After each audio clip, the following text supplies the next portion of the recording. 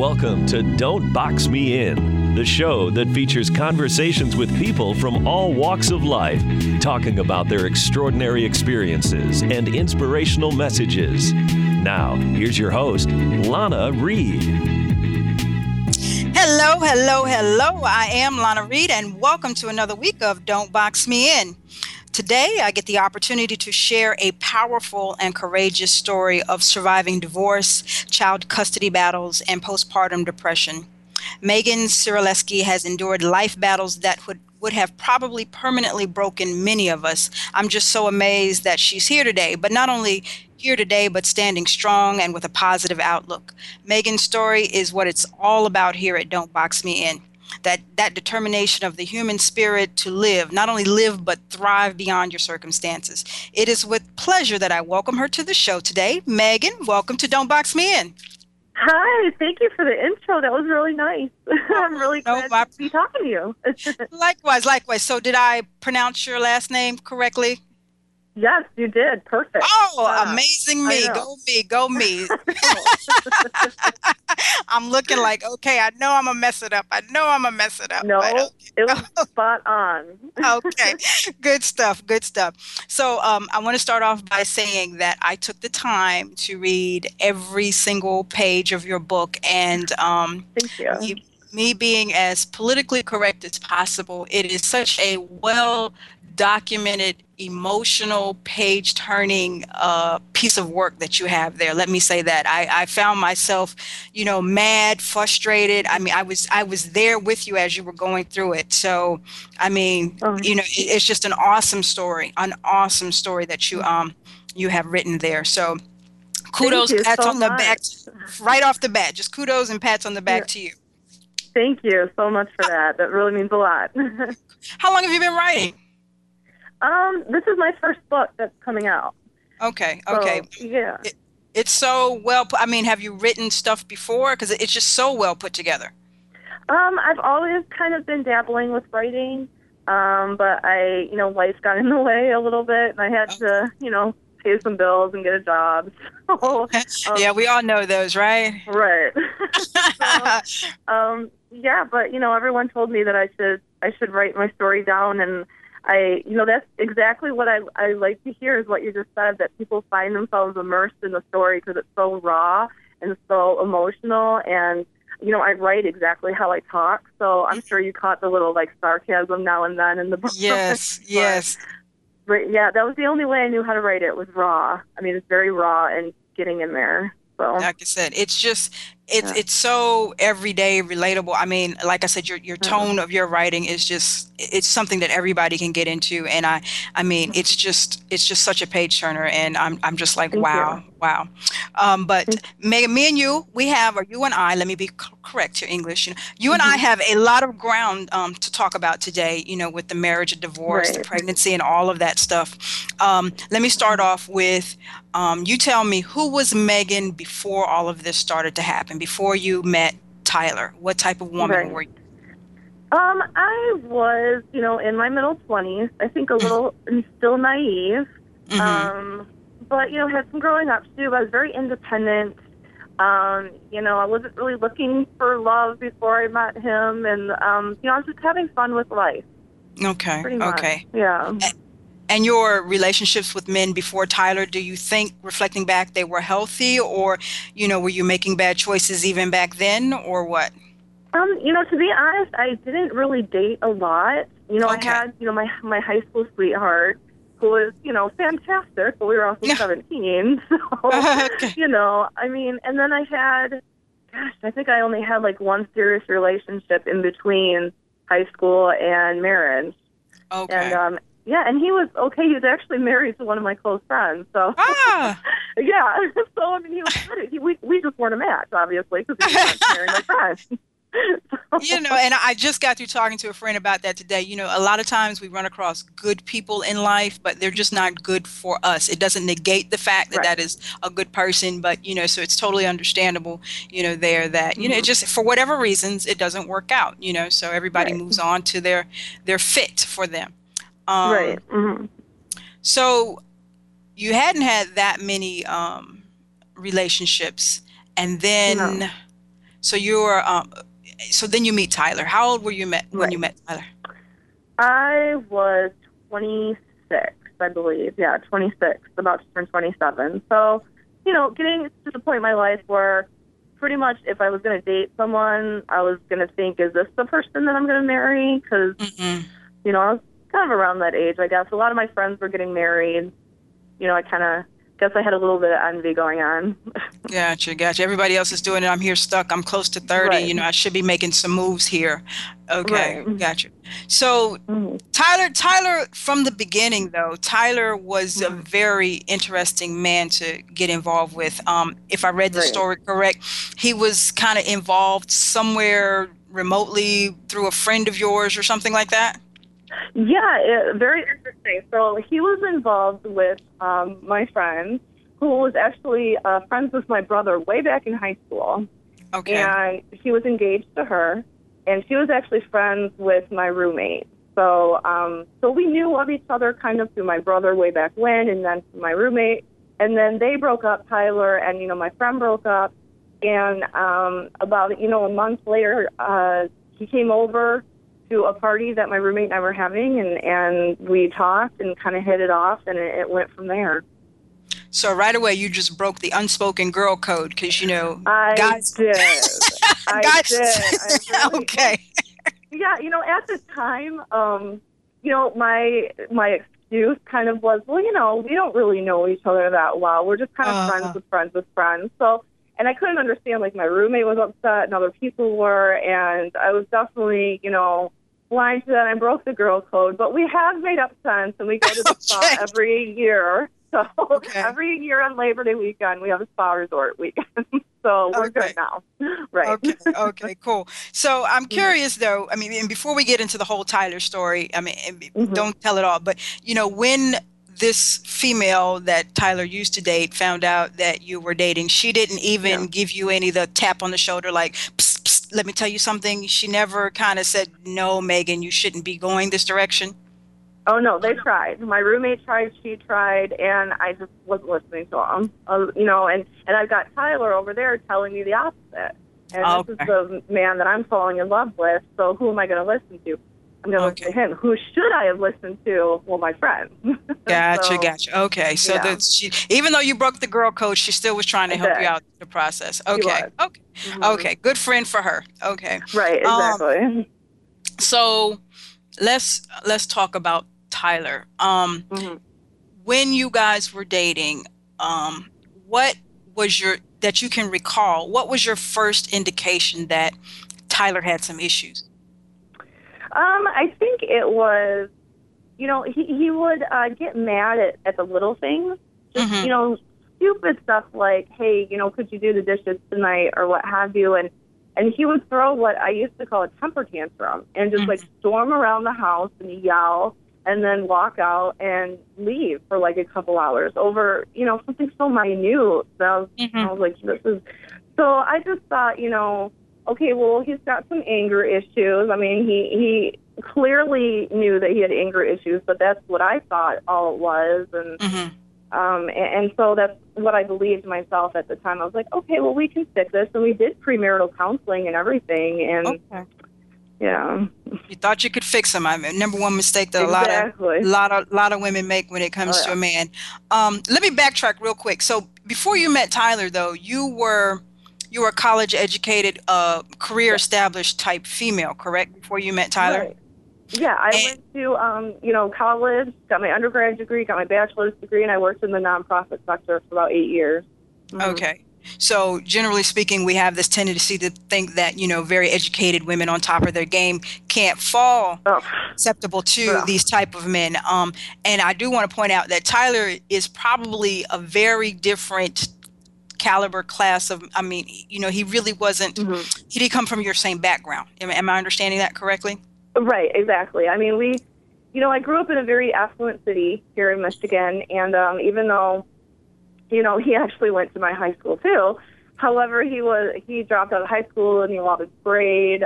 His family, I mean, he came, from a divorced family, which isn't bad, but he lived with his dad, who was very questionable with some of the things he did. So, it was a very, we lived in the same city, but it could have been worlds apart. It was very, very different. Okay. So different kind of guy. Right. And sometimes women, they kind of like the bad boy thing. We kind of get sucked into that, and right. It bites us in the butt later on down the line. But okay. Oh yeah, I'm a walking cliche. I'll tell you that right now. I am a walking cliche. I know all your readers are probably like, "Oh, here she goes." She broke the girl code. She, listen to him. I mean, believe me. I know. Okay. I know what I did. Okay. And, we don't want to totally bash Tyler here. So tell me, what is it that you liked about Tyler in the relationship? I very much fell in love with him, and definitely, I didn't, write the book to bash him or anything. And it's like, a friend of mine says it the best, that when Tyler is good, he is very, very good. He makes you laugh like you've never laughed before. Mm-hmm. I mean, he just made me feel very comfortable. I have anxiety disorder, and that never bothered him. Mm-hmm. He was just so much fun to hang around. You just wanted to be around him because he was so just dynamic. But then, life of the party. Exactly. But my friend says, when he's bad, he's really bad. And unfortunately, that outweighs the good. But, we took some trips somewhere that were just so much fun and fantastic. So, he really can be a good person. He really can be. Okay. Mm-hmm. And you guys started to date. How long did you guys date before it became serious, like we're going to get married? Oh my God, we got engaged after 9 months of dating. I moved in with him after, I moved in with him, I think, after 5 months of dating. And I had never lived with a man before. I always lived, with girl roommates, my friends. Mm-hmm. So, I moved in with him after 5 months, got engaged after 9, and married, a year later. So amazing. Oh, yeah. Amazing. And I'm assuming you're going into blinders on, like this is going to be a relationship like my mom and dad had, and it's just going to be this wonderful thing. And wow, what a surprise we were in for. Oh, yeah. I mean, my parents have been married. It will be 44 years this year. Okay. So, I definitely thought, I'm going to go into this marriage. And I mean, he was really, Tyler was very good around, people, and my parents really liked him. And, we were planning the wedding and having fun. And it was right after the wedding, some reality struck. Oh, wow. Right. So he kind of, and like I said, I have privileged knowledge because I did read the book. So it's right after the wedding that, it became like, ooh, Megan, maybe I made a mistake here, correct? Yes, it was right after the wedding. A couple weeks later, on our way to the honeymoon, we delayed our honeymoon because I had some responsibilities at work. And, our family was very generous to us at the wedding, and we ended up, receiving $6,000, with, checks and cash for gifts. And, I remember, we're on our way to the airport because we're going to Puerto Vallarta for our honeymoon, and we stopped at the bank and to get some money out, and the bank said we had a negative balance of $300. And I'm like, wait, we just put $6,000 in the bank. Like, what are you talking about? Well, that's when I learned that Tyler was in debt about $60,000. Oh, wow. So, I was like, oh, that's not good. So I was ready we were leaving for our honeymoon. So, Okay, so you didn't even do the, let me sit down and determine what your financial health is before we even get married. You had none of those conversations. No, we did. And that's why it just completely blew me away, because I had no idea. We decided on, the separate bank accounts until we got married. And then, we would join our bank account. So, he would tell me one thing and, do another, because I didn't know what he was, I knew what he was making. I didn't know, I knew the bills that he told me he was paying. He didn't tell me all the credit card debt he was in. He hid that very well. Oh, wow. Yeah. Tyler is a doozy. Oh, all right. Yeah. Okay. All right, Megan, we are going to take our first commercial break of the day. Stay tuned. I will be right back right after this. Welcome back to Don't Box Me In. Here's your host, Lana Reed. Hello, and welcome back to Don't Box Me In. I am your host, Lana Reed. Today I am with Megan Surileski, author of Who Am I? How My Daughter Taught Me to Let Go and Live Again. And right before the commercial break, we were starting to get into her new marriage to Mr. Tyler, and we were talking about her first eye-opening experience with how this might not be the dream fantasy marriage that girls go into believing they're going to have. And you were talking about how you guys are getting ready to go on your honeymoon, and you go to the bank to make the withdrawal so you guys can go, and you realize that you're negative on the bank account, and Tyler has, I believe, $60,000 in debt. What happens then? At the moment, I'm like, am I going to be mad for the next, 2 weeks that we were going to spend with each other? I called up my parents, and, thank God they were there, and they were able to give us, some money for the honeymoon. And, we went and we had a good time. And when we came back, we didn't really talk about it that much. It was, I just, I made them sit down with me and show me the bills. But, it is what it is. I think at that point I kind of felt a little, I guess, stupid because I believed them. Okay. So I thought, okay, well, maybe that was just a bump in the road, and then we'll see what happens. Okay. So I'm gonna still try to work this out. And so did things get better after the honeymoon? I don't know if you would say better. I think we were just like kind of complacent for a while, and then there would be some more bumps in the road. I had a bonus at work, and he stole that money to buy a guitar. And it was just right. And then some more of his anger issues would come up, and he would get mad, and it's at that time I wasn't very happy in my career, so I kind of wanted to switch careers too. So it was just a lot of complacency, I guess, on my part, which I was like, I just don't even want to rock the boat anymore. I'm just going to go along and sail here and just kind of keep quiet. And, from what I've read of you and the Megan before, and even the Megan who's going through this whole process, there's a lot of spirit, there's a lot of fight, there's a lot of kick in this Megan that I'm getting.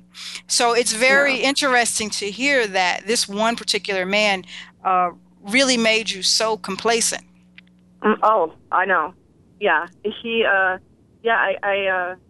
I completely changed when I was married to him. My friends, tell me that I definitely wasn't the same person. I wasn't outgoing anymore. I wasn't outspoken.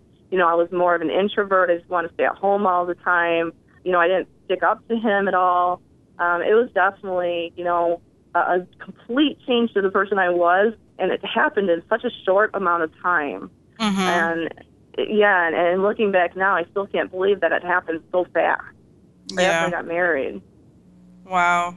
So did you disconnect with family and friends during your marriage, or did you have some sort of, outside support saying, come on, Megan, come back to us?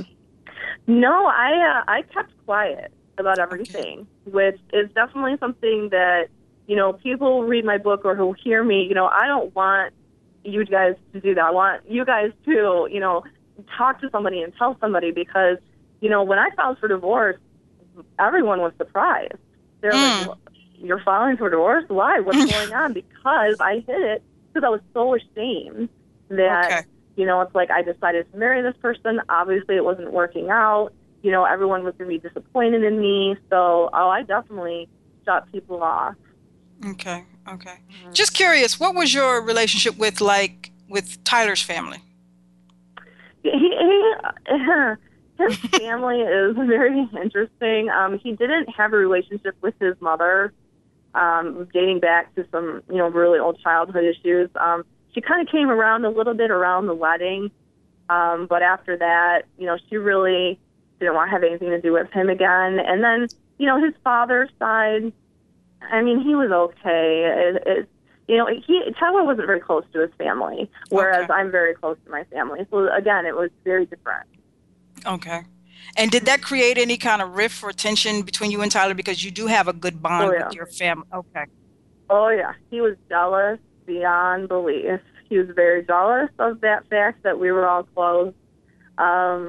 We would go to my parents' house on holidays and stay, the whole day, and then visit his parents or his dad and stepmom for maybe like an hour, and that's it. But and again, it's because Tyler didn't want to spend time with his dad. I mean, I really didn't want to, but I'm not gonna say anything. I'm like, all right, whatever. So he tried to bond with my parents, and he was able to. But my mom was still a little standoffish because she always had this thing where, my friends tried to call her mom growing up, and she hated that. She was like, I'm not your mom. So I think she tried it once, and she's like, I'm not your mom. Oh, so no, that's not going to work with me. No. We're not doing that. No. Right. So, Megan, how soon after marriage and the whole honeymoon fiasco, how long was it between that time and the time you got pregnant? Oh, it was about, let me see, we got married in 2006. I got pregnant in 2010. So you guys have been married for a minute then? Yeah. I mean, we didn't get, I didn't get pregnant right away. We got married, we traveled a little bit, and I switched careers. I stopped working the nonprofit. I went to law school. So it was a while. If Tyler had his way, we would have gotten pregnant right away, and I didn't want that. We actually didn't really want kids, to begin with. Okay. and so that changed. But yeah, it was a while before I got pregnant. So I'm curious. So you are 2006, you get married, and right off the top, you realize that this is not a good decision that I made, and you stick with it. You stick with it for 4 years. Here it is, 2010, and I'm pretty sure it's not getting like wonderful roses and tulip fields. And you decide I'm going to get pregnant. How does that come about? What is the thought process? What is the mentality behind that? It's another cliche. I got pregnant to save my marriage. I mean, hello. How many times do we hear that? We roll our heads and shake our heads and we're like, oh, really? You thought that was going to work? I thought it was going to work. Because he sold it to me. He sold it to me very well. He's like, I don't want to be like my parents. I want to be there for our child. And I mean, I'm not putting it all on him. Obviously, I wanted a child too. I was willing to get pregnant too. So, I thought we thought we were going to have a while before we got pregnant because my doctor's like, well, it usually takes 6 months, and we got pregnant on the first try. So that was a shock. But, that's the thought process behind that one for sure. I was trying to salvage something. You're going to salvage this relationship. This baby's going to fix it, and we're going to be a wonderful husband and wife. Exactly. So I'm sure that before this, you and Tyler had kind of been going around to friends and family, and it was probably well known amongst people who knew you guys well that kids were not really something that Megan really want. I mean, what is the reaction from friends and family when you're like, "Hey, I'm expecting"? Yeah. I have to tell you that reaction from my friends and family is we can look back on it now and laugh. But my mom was definitely not happy. She was I remember we went over to my parents' house that night. It was like a Wednesday night, and my dad was at a meeting somewhere, and she was not happy. And she was like, I'm going to tell your dad you guys should probably go. Like, that didn't work out well. And then but all my friends were just like, you're pregnant? Really? What? Because they all knew me. So, I mean, obviously now, now when my daughter's in the picture, we all love her, so that's why we can look back. But it was definitely, not one of those, guess what, I'm pregnant, everyone runs up to me and hugs me. No, at all. Definitely right. They're like, what is this? So you're since you mentioned that your family's very close, your mother and father, when you announced that you were pregnant, at this point, since you guys are 4 years married, did they realize that these two have something going on in their relationship. Maybe this baby is not the best thing for them at that time. Were your parents aware that you and Tyler were kind of on shaky ground? Nope, because I never told them. My mom wasn't sure about the pregnancy because, well, number one, she thought that, Tyler talked me into it, which he kind of did. But number two, her main concern was that I was in my second year of law school. And so she's like, why did you even think this was a good idea when, getting pregnant and having a baby in law school? And of course, nobody really knows what it's like to have a child until you have a child. So of course I'm like, oh, she's due in December. I'll take care of her during the break, and I'll go back. Silly little girl. Silly little girl. Oh my gosh. I know. Like I said, I was very naive. A lot of places. You poor little lady. No, motherhood is not like that, baby girl. No. I know. Oh, I'll just carry her with me to law school, and I'll take it, and it'll be fine. I can do this. I'm like, we're fine. I could take like 4 classes. Whatever. Yeah, I can do this. No. Oh, reality hits you hard, huh? Oh, yeah. All righty, Megan. We're going to take a quick commercial break. Stay tuned. We'll be back with more Megan's story right after this. Let's return to Don't Box Me In with your host, Lana Reed. Hello. Welcome back. Today I am with the author of Who Am I? How My Daughter Taught Me to Let Go and Live Again, Miss Megan Sirleski. Before the break, we were discussing the decision to get pregnant and the response from everybody, friends and family. And you did mention that you were also, thinking you were like Superwoman and you were going to do law school thing. But let me bring up the law school. When you decided to quit the nonprofit job and go to law school, right, was Tyler supportive of this decision? Yeah, he was supportive. I mean, my parents offered for us to move into my late grandmother's house because she passed in 2006, and they put it on the market after we cleaned it up, and it was during the recession, and when real estate was kind of in my list, so they let us move in for rent free, so I could go back to school. So everyone was very supportive of that. Okay. So you guys had a lot of perks as a new couple. So right. So the whole pregnancy thing, and your daughter arrives into this world, and the precious lady is Miss Madeline, right? Madeline, yes. Madeline. Okay. And I remember that being a point of contention in the book. Tyler, I guess you guys were going back and forth, and he couldn't even bring himself to say her name. And I thought that was kind of, like a, kind of an interesting little subconscious thing there. But the pregnancy thing, how was it for you? I mean, because you've got a lot going on. You're in law school. You've got you've got this marriage that is really emotionally abusive, and you're a new mother when you didn't want to be a parent in the first place. What is new motherhood like for you right after Madeline is born? It was good for about 4 days. 4 days. And then when Tyler stopped getting up to take care of her in the middle of the night, and and I wasn't getting any sleep, then it went downhill very quickly.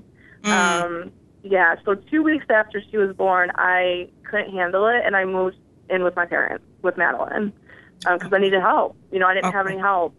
Okay. So you moved in so mom and dad could kind of, be there to emotionally help you, and then just help with the whole the newborn process.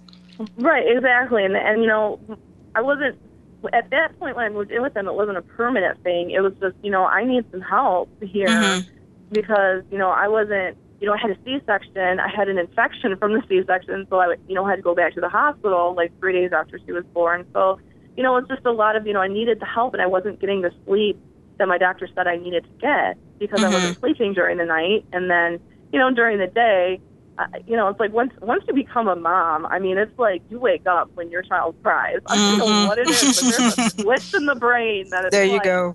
Boop, they're crying.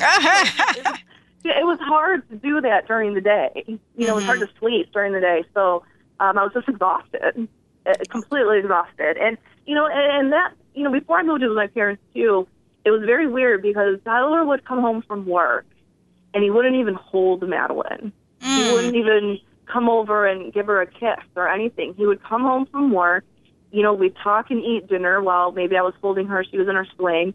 He'd go upstairs, to the office, finish his work, and go to bed at like 7 o'clock. And not once would he hold her. There is a disconnect almost from the very beginning. Wow. Yeah. Wow. So when you decided, I need some help, and you move in with your parents to kind of get through this process, did Tyler spend nights over there, trying to, because he's part of the adjustment process as well. So did he do any of that? No, he didn't. And he was offered to spend the night over there every night. And, we knew it was kind of, okay, well, he works, so maybe even on the weekends he could just stay the night. Never stay the night, not even one time, not even on Christmas. I was like, no, come on, Tyler. I'm like, it's Christmas Eve, spend the night. No, didn't even do that. It was, and then, at first when I first moved in, he was, coming over almost every day of the week, and that went downhill very quickly as well. Then it was just maybe one day during the week, maybe on Sundays. That was it. Yeah. Okay. So,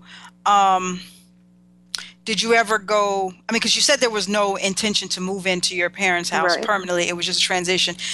Did you ever go back to the house with you and Tyler to, do the husband and wife thing? Or, when you moved into your parents' house, were you there permanently? Was it a done deal? Right. No, it wasn't. And, my doctor knew that I was having a hard time, so she recommended a therapist.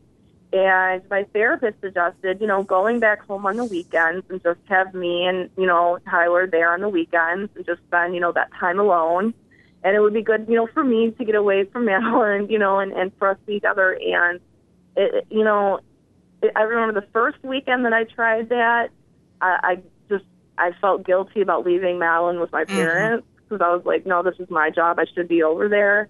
And, I think the second weekend we tried it, and at this point, Tyler was never coming over. So I remember we were sitting on the couch, and I was just like, Tyler, I'm like, tell me the first thing you think of when you think of Madeline. And he goes, I hate being a parent. Oh, wow. Oh, yeah. And I was like, wow, she's like 3 weeks old at this point. Well, that's painful. Right. Oh, yeah. So after that weekend, I don't think we tried again on the weekends because that, of course, then I had, a lot of thinking to do. So I was like, oh my God, I can't bring Madeline back here, at least right now. Mommy feels this way. So, yeah, that just added to everything else that was going on. Oh, wow. So he's saying, okay, maybe I made a mistake. This parenting thing is not for me. But as things progress, is Tyler saying, I still want you, Megan? Maybe your parents can keep.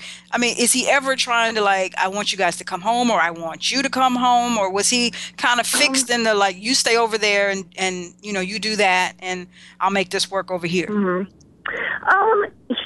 He wanted me to come home, but it wasn't because he wanted to be a family. I think he wanted me to come home because, like you said before, it was a very emotionally abusive relationship. And over my parents' house, he didn't have control over me. Okay. So he wanted me to move back home so he could instill that control again. Okay. And that's why he wanted me to move back. Okay.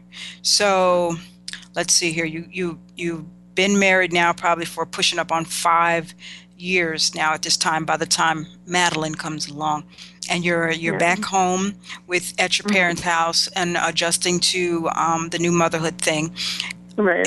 At some point in time, you file for divorce while you're at your parents' house, correct? Right. What is the incident, or what are the things that lead you up to saying, Megan, I need to do this? There was actually, I remember, it was a Thursday morning, and I called my doctor because I was having just this constant panic attack, and it wasn't going away. And I called her. I'm like, I need some more Xanax. Give me something.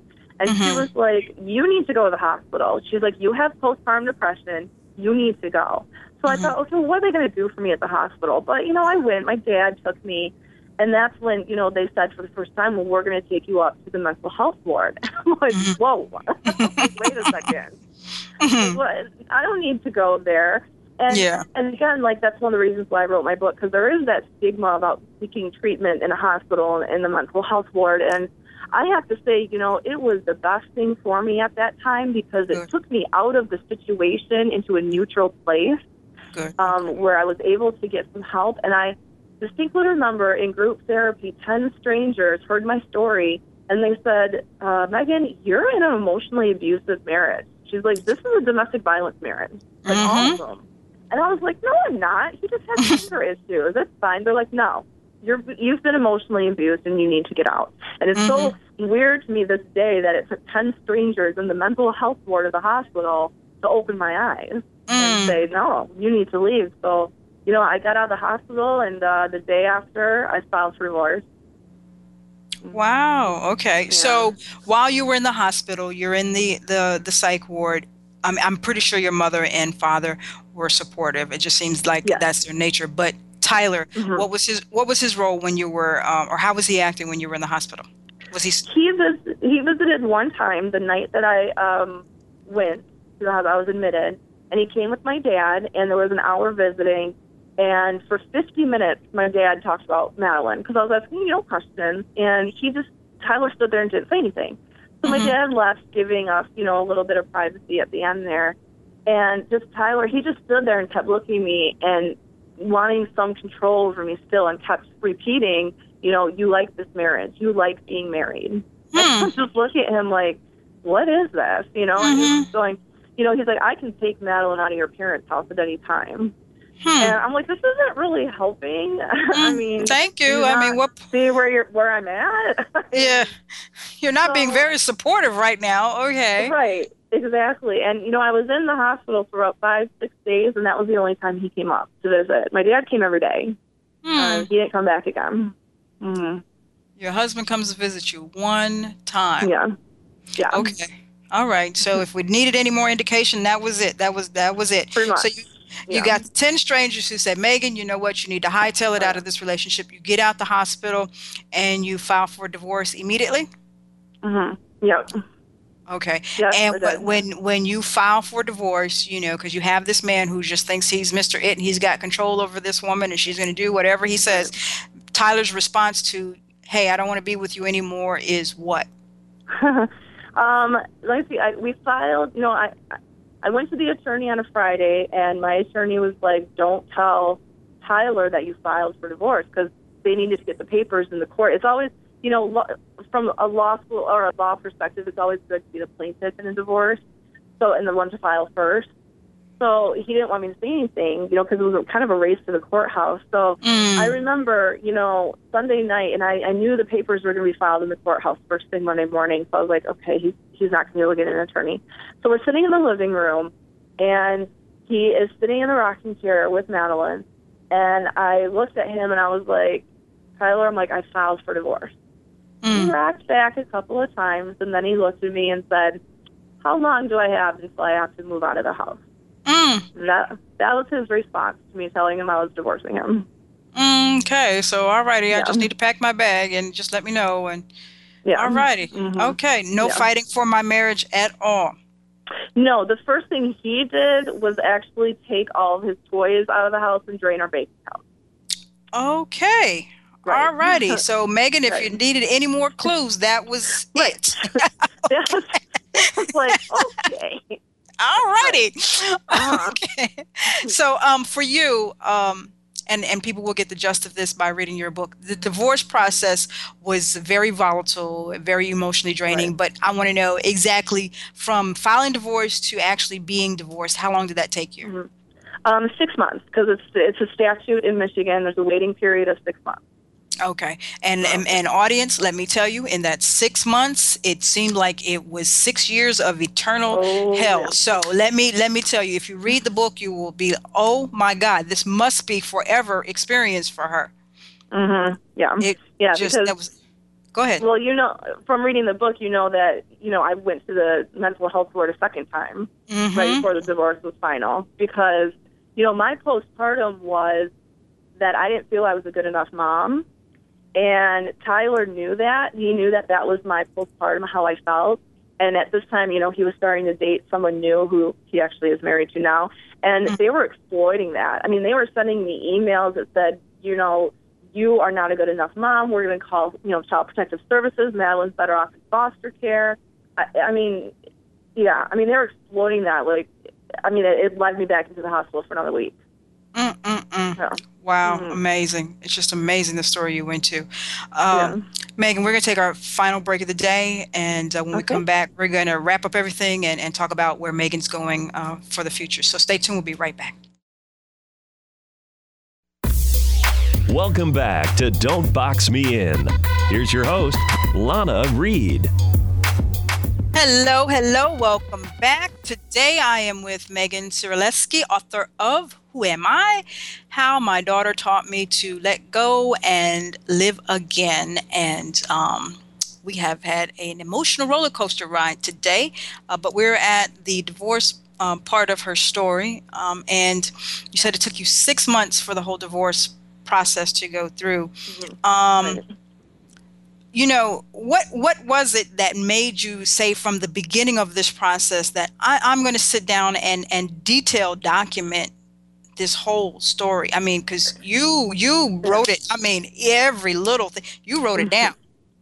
Yeah, that was actually my brilliant attorney, Don McGinnis, told me to keep a log. He's like, keep a log of everything that's going to happen, because there are things that are going to happen. Because once the divorce was final, well, we still had, child custody and child visitation to, work through. So, I don't know if Don, he's been in family law for 40 years, so I don't know if it's from experience or just, just instinct, I don't know, but it turned out to be a blessing to write everything down, because we needed it in court sometimes. So, yeah. Okay, so you're over here, you're dealing with the new mom thing. I'm about to do a divorce, proceeding with the man I've been with for the last, 5 years. And I tell my husband, this is not working. I filed for divorce. And how long was it before Tyler said, I've got a new lady? 2 weeks. Oh, wow. Okay. Yeah. Go Tyler. Go Tyler. And, and it was really funny because my mom came over to the house because, obviously, it was my grandmother's house. And she came over one time and she saw one of my a really awesome black cocktail dress hanging in the bathroom. And she confronted Tyler and she's like, what is that? And he's like, oh, Megan must have come over and tried it on. And I'm like, yeah, because 3 months after giving birth, I'm going to try on a cocktail dress. So apparently his new girlfriend likes playing dress up with my clothes. I don't know. Needless to say, I don't have that black cocktail dress anymore. I know, right? Like cut that up into many pieces. So I'm assuming the person that, and you said Tyler's now married again, has the same personality traits as Tyler does. Oh, they are two peas in a pod. Yeah. Oh, okay. Yeah. And this makes Tyler's the new person now, that makes Tyler's second marriage?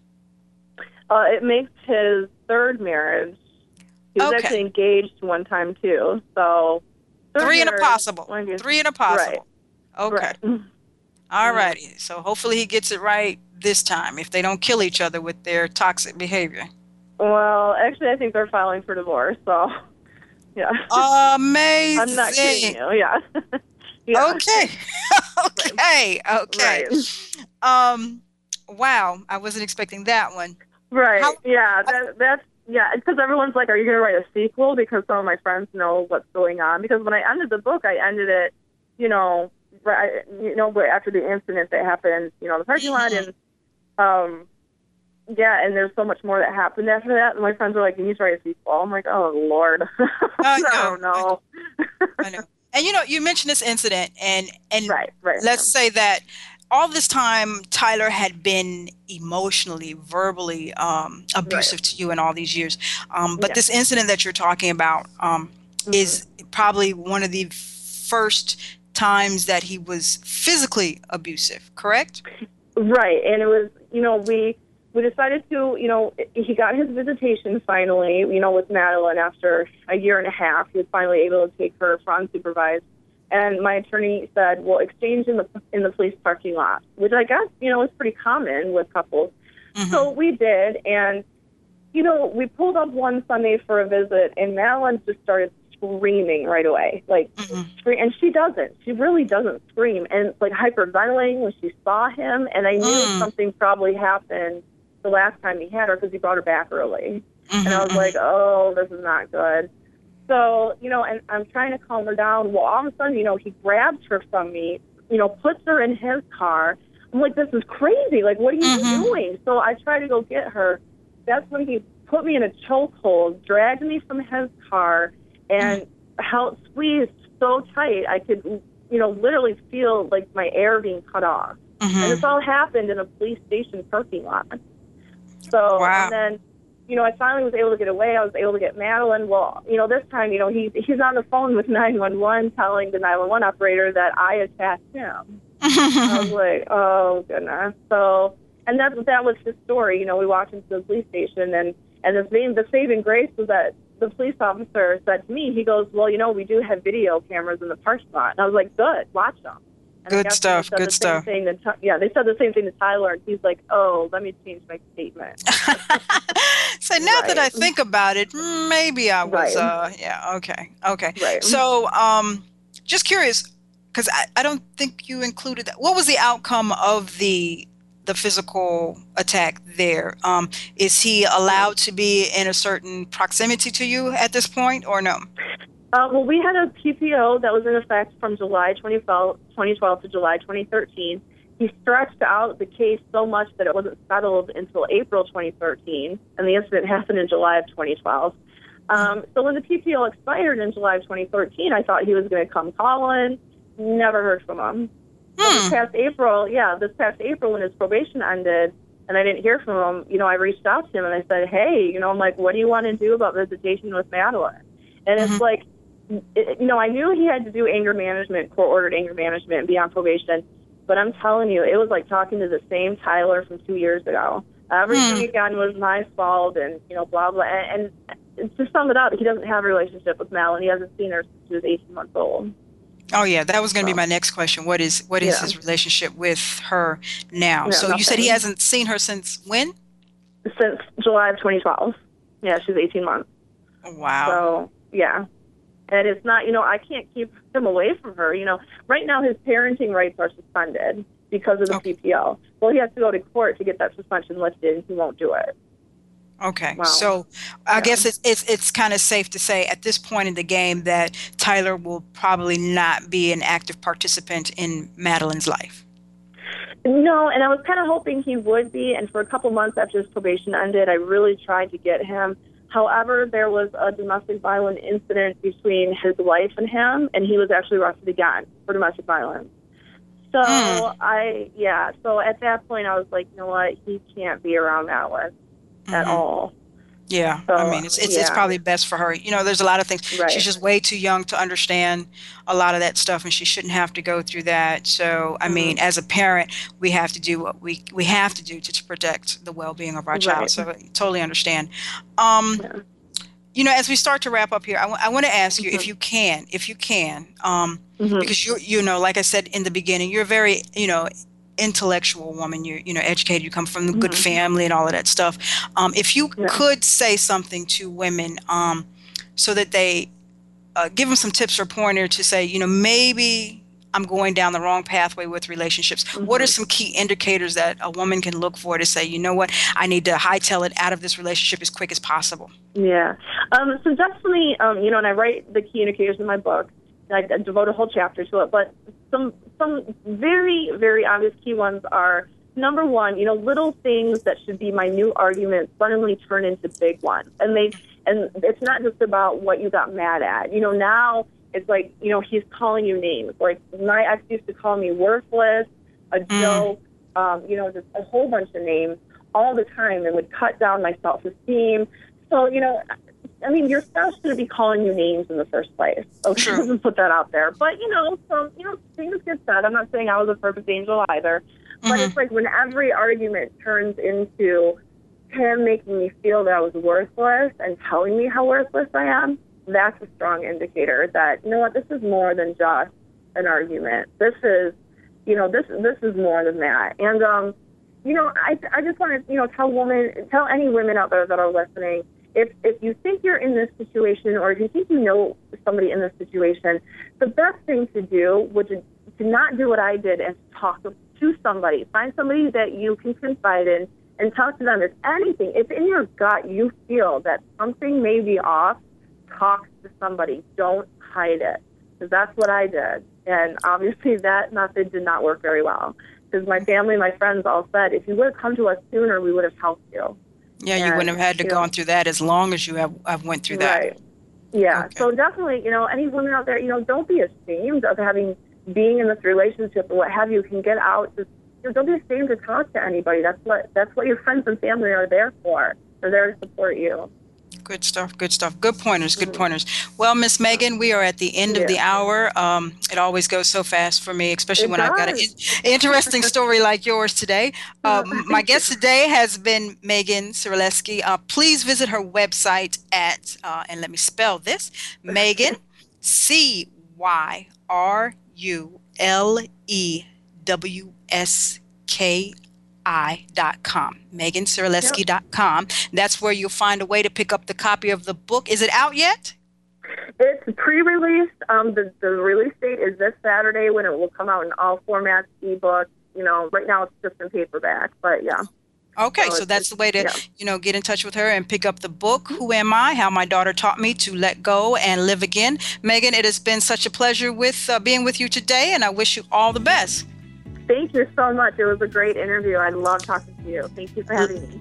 Likewise, dear. That is all for this week's show. I'll be back next week at the same time. Until then, remember, when it comes to your dreams, the words can't and won't should never slow you down. There is always space to change and to grow.